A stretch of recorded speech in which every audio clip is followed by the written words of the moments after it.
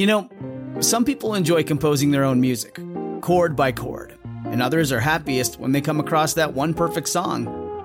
Work is not a lot different than that. Whether you prefer building your own workflow or using a pre-made template, with Monday.com, you and the team can work in a way that's comfortable for everyone. Tap the banner to go to Monday.com and build your own amazing workflow, or find an awesome template. No judgment. This election is uniquely important. Part of it is because we are in a pandemic, and therefore the president in a massive crisis really matters.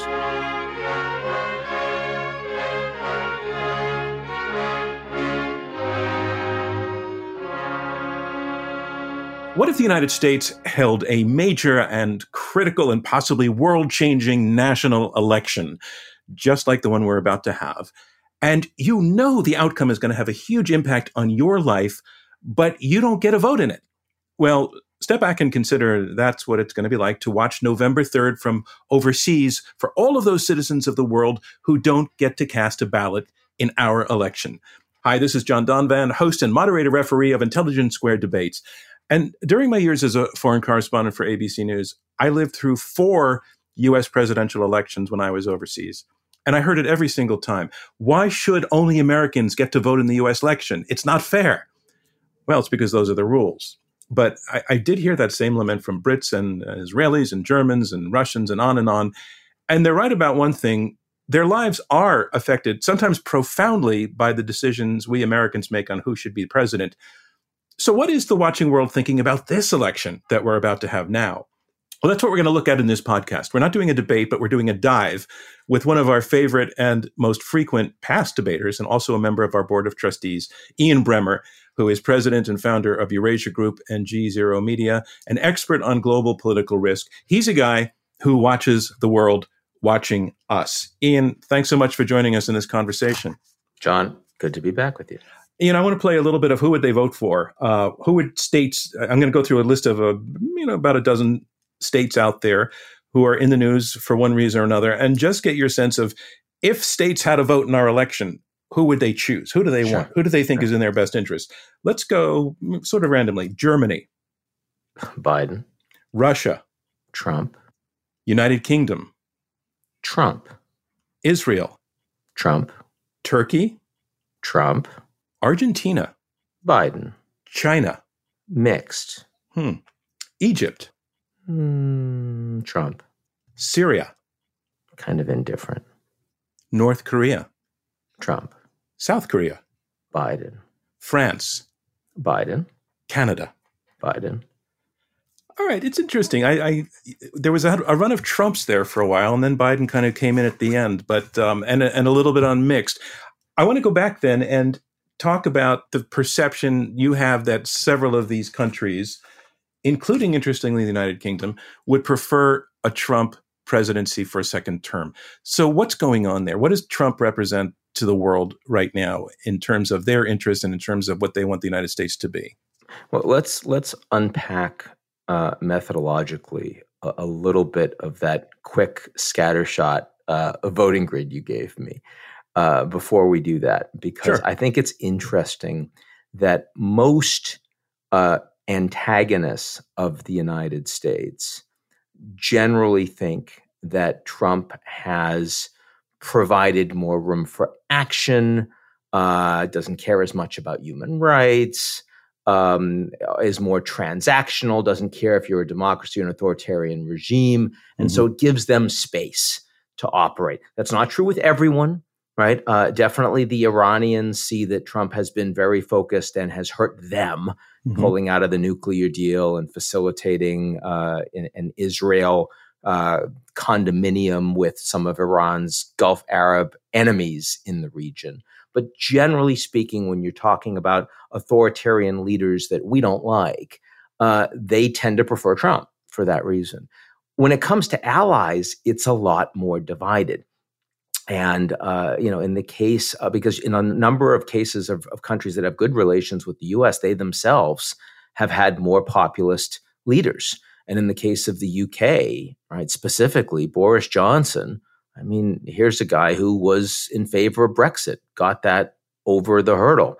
And of course, Trump says that he is referred to himself as Mr. Brexit. So of course they're aligned. And there are other leaders in the region, like in Hungary and Poland and Turkey, and a nominal U.S. ally, at least in NATO, that also for similar reasons generally support Trump, where American allies that support multilateralism, rule of law, care about, the deep shared orientation in political and economic systems that the United States has had historically with many of its allies. And some countries you didn't mention, like Japan, for example, would fall into that category. Australia would fall into that category.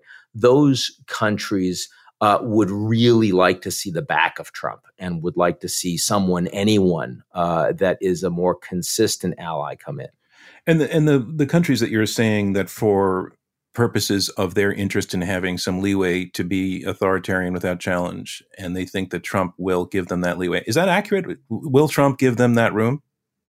I mean, there's certainly been a fair amount of that. I mean, the United States, for example, the Taliban absolutely prefers Trump because he's been very consistent in saying, I want to end this war. I want to get these troops out as fast as possible. Mm-hmm. And I'm prepared to open negotiations with Taliban leaders, which previous American presidents certainly would not have done. That's a popular thing inside the United States, generally speaking, but it's not supported by many people at all in the foreign policy establishment. So Trump is unusual in that regard, and it's appreciated by a group that certainly doesn't like the United States. I would have added Assad to that list. The reason I haven't is because the United States is increasingly not really relevant on the ground in Syria. I mean, they like the fact that Trump has withdrawn a couple hundred troops, from the border region. But on balance, if you're in Syria, Russia matters, Turkey matters, Iran matters. The United States doesn't really matter. So this election is not very impactful for you. Let's circle back to China, where you said mixed. In the case of China, we've seen tensions building in recent weeks. The U.S. is going ahead with selling missiles to Taiwan, China's longtime rival and huge pain in the neck, I think, if you're Beijing.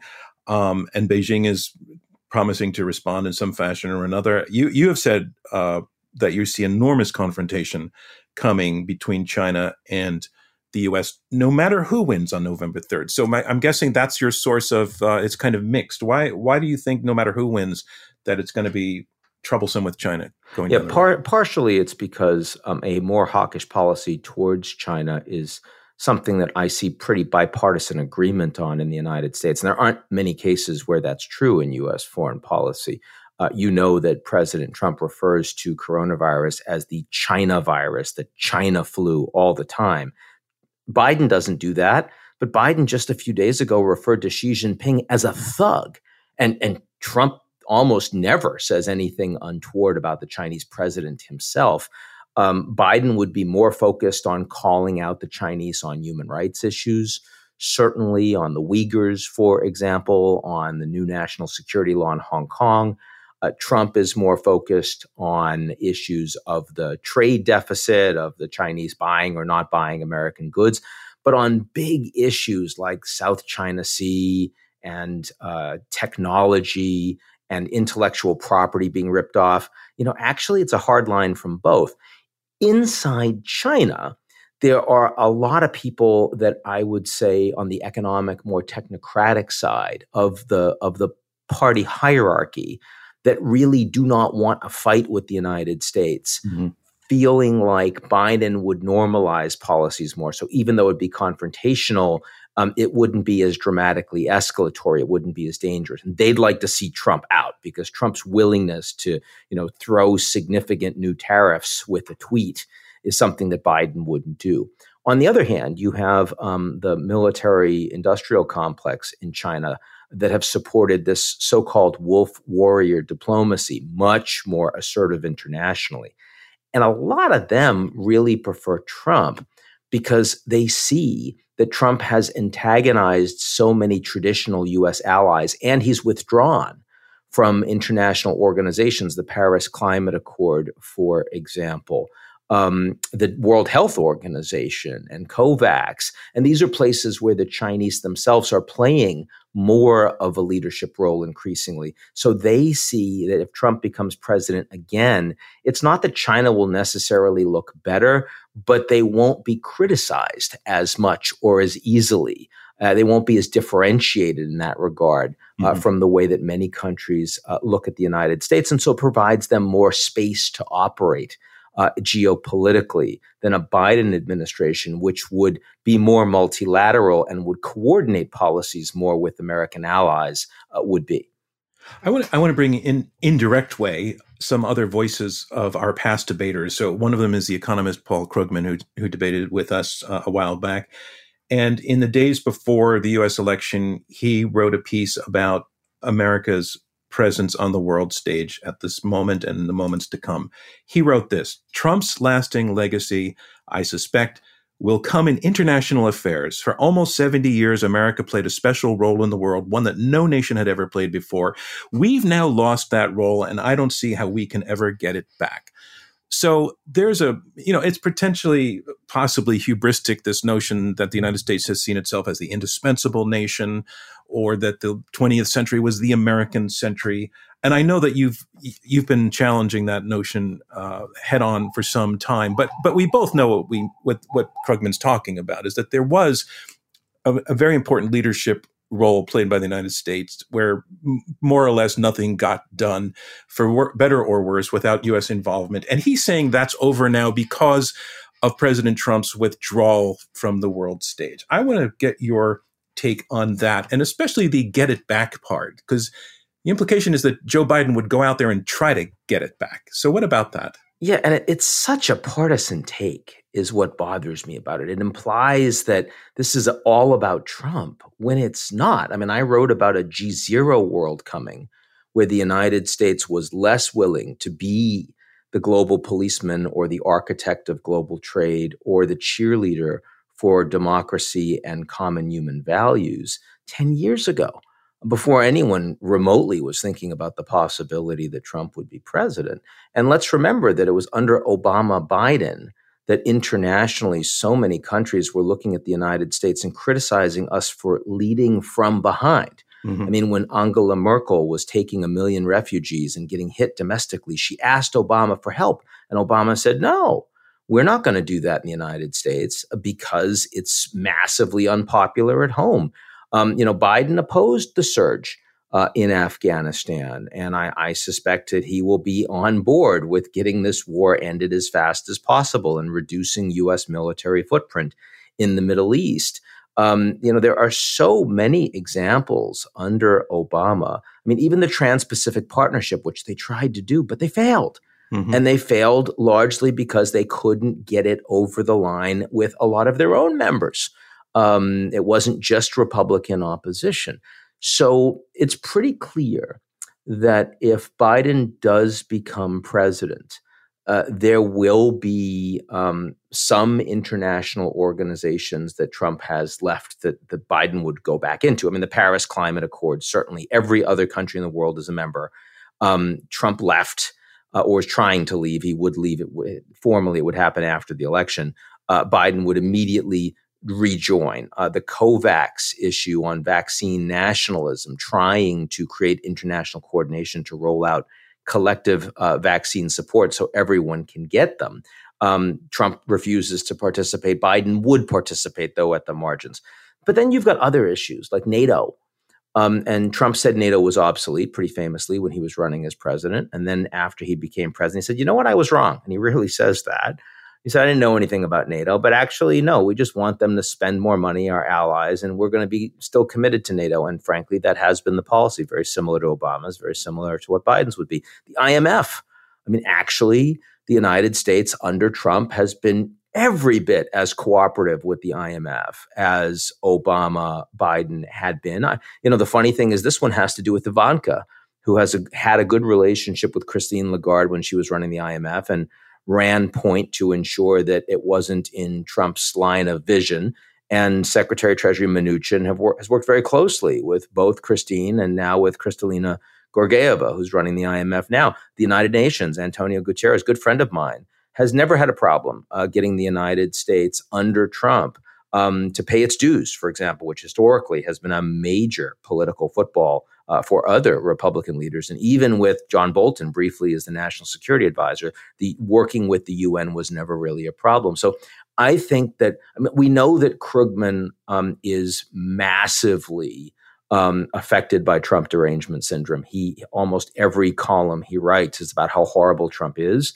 And I think that is an abrogation of public responsibility, especially for an economist that's that good, who has that much talent and that many people listen to him. It's important to be analytically, balanced. And I'm no fan of Trump, but that doesn't stop me from saying when he does things that are useful or make me think that everything's going to go back and be rosy if Biden becomes president. I think that we need more of that in this country. So no back and be rosy if Biden becomes president. That's not the path forward. There's no question that the acceleration of U.S. Deterioration of leading by example around the world. If Biden becomes president, he'll slow that deterioration down. There's no, but I think we have to understand that there are two broad sets of reasons why the United States is leading less. One set of reasons is because the geopolitical environment is less aligned to the U.S. So, for example, the transatlantic relationship. The Europeans are more divided. You have many countries inside Europe that are more Eurosceptic, that don't coordinate well on policies. You've got the Brits who have just engaged in Brexit. So it's harder to have a strong transatlantic relationship. The Russians are in decline, but they blame the U.S. for that decline, rightly and wrongly. And they're trying to undermine us and the transatlantic relationship. The Chinese are growing. Historically, the foreign policy establishment, including Joe Biden, by the way, believed that as the Chinese became wealthier, they would align more with us. That they would support our institutions, our values, our political and economic systems. That is not at all true. So you have this constellation of geopolitical shifts that has made it harder for the United States to lead internationally. And then you have a group of domestic factors, a lot of Americans that feel that the role of the United States as exceptional/indispensable power has not redounded to their benefits, that they do not have an American dream, that the land of opportunity is not open for them. And so therefore they've turned against free trade. They've turned against the United States fighting all these wars and having military all over the world, most of which is fought on the back of the poorest part of American society. And if they don't really believe that American democracy works for them, they certainly won't think that they should be exporting that value internationally. And when you put both of those things together, yes, President Trump won by exploiting a lot of what I just said and has tried to be a wrecking ball on some of it. So he's accelerated the process. But this process was well in train and expanded even under 8 years of Obama-Biden. And to believe that that's suddenly going to stop because Biden gets a second bite at the apple, I think that's ludicrous. You just were speaking about the notion of export of the concepts of democracy overseas. And this was another thing that I experienced firsthand during my foreign correspondent years, that there were a number of aspects of what America stood for out there that built goodwill and admiration for what we were. And, some of them were easy: Hollywood, blue jeans, rock music. But another one was the way that we did democracy was seen to be a good thing about America. And we had the notion that that was exportable. And I was based in Moscow when the Soviet Union collapsed, and advisors from the United States rushed in with names like the Democracy Project, and they were there to show the Russians how to do democracy. Usually they were talking about writing constitutions, or they were doing the apparatus of elections. So I saw the same thing in Iraq after the war in Iraq and the nation's decimated. The United States rushes in to teach.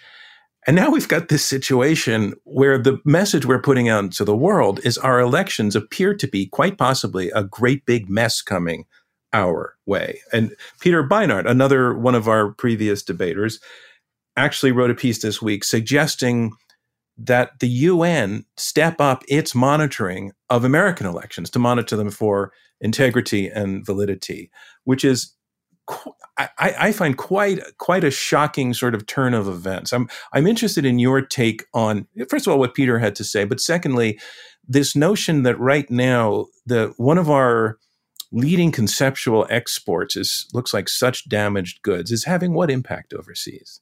Yeah, I completely agree with you, John. It is true. I wasn't based in Moscow in 91, but I was there in 92, 93. And it was very clear to me, the same experience you just had, that we won the Cold War not just because of our economy and our military, but because our ideas were better. Because so many in the former East Bloc looked to the United States and said, that's an aspirational system. I wish my political system worked like that. Now, it's been 30 years, 2020. There's very few people around the world that look at the United States and say, I want my political system to run like that, right? I mean, very few people would say that. You might want your kids to study in American universities. You might want to have access to American real estate. You might want to hold U.S. treasuries. You might want to live in the United States. There are many reasons for that, but you wouldn't want the political system to run like what we have. And I think the reality is, in the last 30 years, not just the elections in the U.S., but actually a number of political institutions in the U.S. have eroded. They've become delegitimized. If you look at the civil service and the level of corruption at high levels, the capturing of it from private sector and other special interests in the U.S., the weakness of inspectors general, for example, and the difficulty in whistleblowing. If you look at just how divided the mainstream media has become, how polarized, and social media, and how much it's undermined the fabric of civil society and communitarian values in the United States. If you look at the inability of the legislature to work together, lack of bipartisanship, even getting basic things like a budget together, then you look at the executive.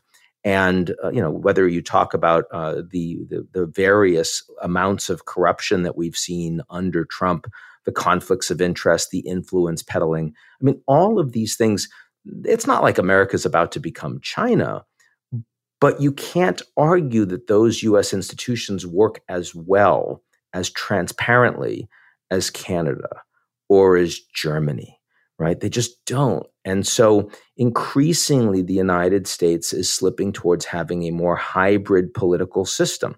It's not about to become authoritarian. It's not about to become a banana republic, but it really doesn't lead by example anymore. And that certainly holds true for the elections that we're about to hold. That I think that no matter, even if it is a landslide for Biden, I think that many, many Trump supporters will believe that the election has been stolen, has been rigged against them, where I think if Trump wins, the same is true for many Biden supporters. And it's not at all clear. I mean, Trump's done a lot to try to muddy those waters, as well as Bill Barr and others. It's not at all clear to me that we're not going to have a strongly contested outcome, especially if it's close, which itself will be delegitimized. That doesn't mean we won't get a new president at the end of the day. I don't think that Trump is going to be removed by the military or anything like that. But it does mean that inside the United States, the process itself has become delegitimized. And of course, that means outside the United States, other countries looking at us no longer want our soft power, no longer want to live like we do. But one final thing I would mention here, John, is the fact that the United States doesn't lead by example anymore does not mean that the United States cannot compel other countries to do what we want the way we have historically, because in many ways, American hard power is actually growing, especially vis-a-vis our allies. If you look at the role and the strength of our banks, if you look at our energy and our food exports, you look at the strength of the dollar as the global reserve currency, and most importantly, if you look at our technology companies, which, frankly, with the exception of China, there's no one even close. That's actually increased asymmetrical power between the U.S. and Canada, the U.S. and Japan, the U.S. and Europe. And so you can't just look at the erosion of U.S. political institutions and values in a vacuum. You have to look at it more broadly in the context of the U.S. as a superpower and what the projection of that power means on the global stage. Well, if we Americans will be arguing among ourselves about whether whoever is elected was legitimately elected, what impact will that have on the rest of the world in assessing our elected president? Well, in other words, if say Biden wins and it's disputed, say Trump wins and it's disputed, either of those people goes to a summit meeting. Is it going to affect how they're listened to? Will their legitimacy be challenged and doubted abroad as well? Not really. Look, I know some of these leaders very well personally. So I'll tell you, for example, every time Trump was meeting with Abe in Japan, the prime minister, the Japanese know how much they rely on the United States. This is the third largest economy in the world, but they do not want anything to go wrong.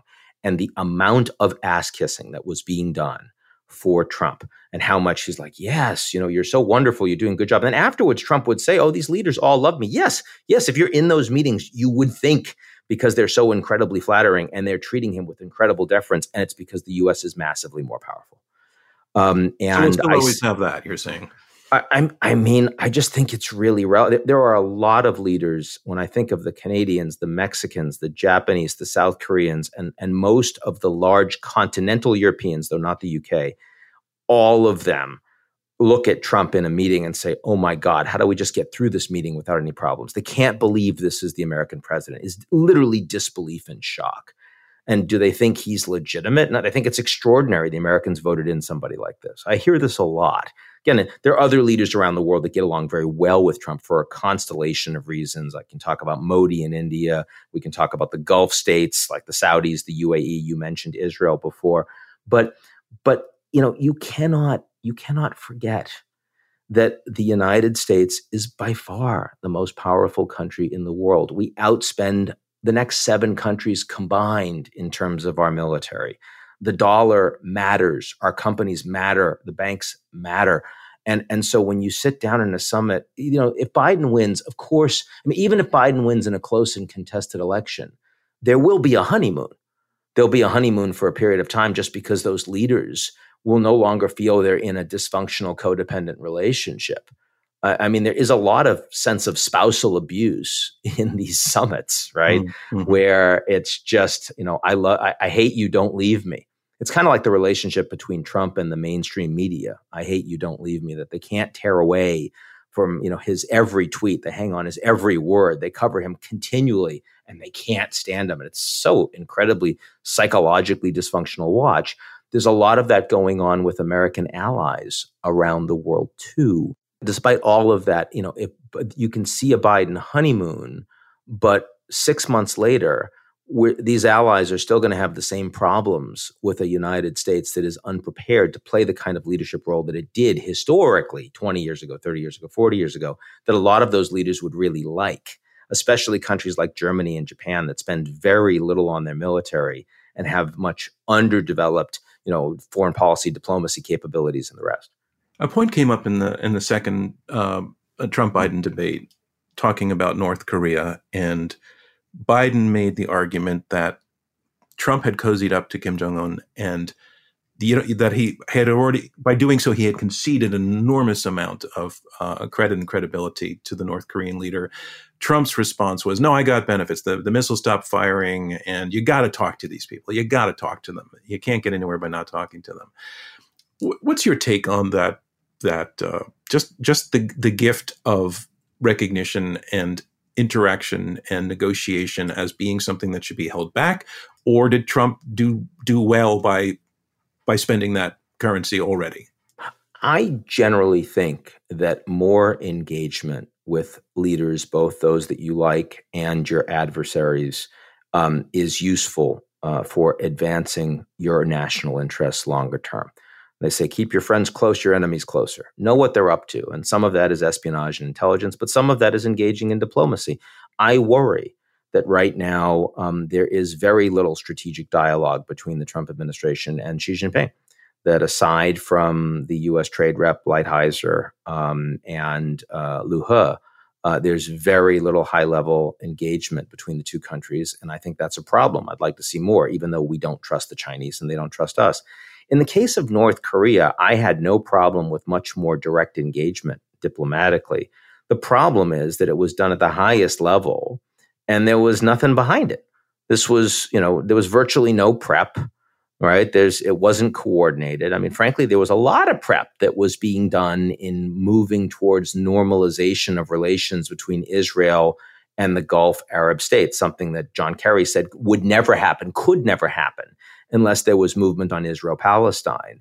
And it turned out that by having a diplomatic process and decent relations at a high level and a medium level between a lot of those countries, you could make it happen. In the case of North Korea, Trump had a couple of nice summits, and there was nothing underneath it at all. These love letters that were ostensibly exchanged, there was no chance that this was going to move. So I didn't mind creative diplomacy, but there wasn't really diplomacy. It was just Trump trying to make some headlines and get a quick Nobel Peace Prize. And that turned out to be not very useful. All right. To head home on this conversation, let's bring it home to our election and something much more specific to the situation we're in, which is holding an election in the middle of a pandemic. What, as you advise all of your clients about the election and the pandemic, the COVID effect on it, what are you telling them? This election is uniquely important in modern U.S. history, and part of it because how different a Biden administration and a Trump administration would be, particularly domestically. Part of it is because we are in a pandemic, and therefore the president in a massive crisis really matters. I mean, if it's Biden with the Senate turning Democrat, you're going to see $3 trillion minimum in February in new stimulus. You'll get nothing close to that if it is a divided executive and legislature, or if Trump wins. Those are hugely different outcomes that you normally wouldn't see on the back of a presidential election. And then you have the issue that the pandemic itself makes it a lot harder to just hold the election, makes it much more politically divided. I mean, we know that the Trump administration has politicized the pandemic to a great degree, doesn't want to talk about it. He wants to focus on the economy. Republicans much more comfortable voting in person on the day. Democrats overwhelmingly voting in advance and by mail.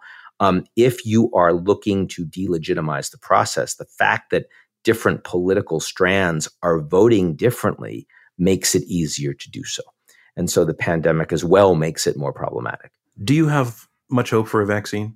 Well, sure. But I don't think a vaccine is a silver bullet. I think that by the middle of next year, we'll have a number of vaccines that are being rolled out that will have reasonable efficacy. I think that over time, you will have new vaccines that will work even better. I think that distribution for the first few vaccines it's going to take a long time. There's lack of coordination internationally. They need booster shots, which means twice the amount of time. And also you need to convince people to take it twice. So it's more challenging. And we've got a lot of people that don't necessarily believe in vaccines, and that's gotten worse in the last few months in France in particular, in the United States also. Yeah. This is going to be, we have a quiver, and the vaccine will be an important arrow in the quiver. But I mean, I'll tell you, mortality rates are already going down significantly because we understand the disease better, because there's more education around what the symptoms are. So people that have the symptoms get to hospitals faster, and there's more space for them in hospitals, which makes it easier. People that are particularly vulnerable have changed their behavior more. That's helpful. And we have new treatments. So you don't need the ventilators because you have high flow oxygen, for example. And I think the very fact that fewer people now are dying from this disease, that we have made it less dangerous just in the course of 9 months, should enter into the equation if you are a policy leader thinking about how to balance quarantine, lockdown, shutting down the economy versus trying to keep businesses operating and open. There are a lot of countries around the world that have already made those decisions. I mean, if you're in sub-Saharan Africa, where you have a population average age of 17, and you don't have much money to stimulate the economy, you can't deal with a lockdown. You never did that at all. You made that judgment. You made that balance. The Americans and the Germans made the balance in very different ways. But as we learn more about the disease, our policymakers need to factor all of that new information into the decisions. It shouldn't be static. And I feel like we're kind of acting as if it's static. It's not. We knew nothing about this disease at the beginning of this year, and now we know a lot. So hopefully that's going to change how we behave. Well, we do live in interesting times. Ian Bremmer of the Eurasia Group and G0 Media. And as always, you made it even more interesting by bringing your perspective. Ian, thanks so much for your thoughts. Thanks so much for joining us. Really appreciate it. Outstanding. Great to be with you, John. Intelligence Squared is a nonprofit generously funded by listeners like you and by the Rosencrantz Foundation. Clea Connor is our CEO. David Ariosto is head of editorial. Amy Kraft is chief of staff and leads production. Shea O'Mara is our director of editorial. Damon Whittemore is our radio producer. Robert Rosencrantz is our chairman. And I'm your host, your moderator, your debate referee, John Donvan. Thank you so much for joining us. It's lunchtime at Tim Hortons, and we're serving up a special deal just for you. Our new $5.99 lunch deal includes your choice of any lunch sandwich and a side of crunchy kettle chips. Because what's lunch without a little crunch? And the sandwich choice is all yours, like a ham and Swiss, Chipotle chicken wrap, BLT, and more, made to order just the way you like it. Tim Hortons' new lunch deal. Simple, delicious, and just $5.99. Now that's a good deal. Only at your neighborhood Tim's. U.S. only. Price and participation vary. Terms apply.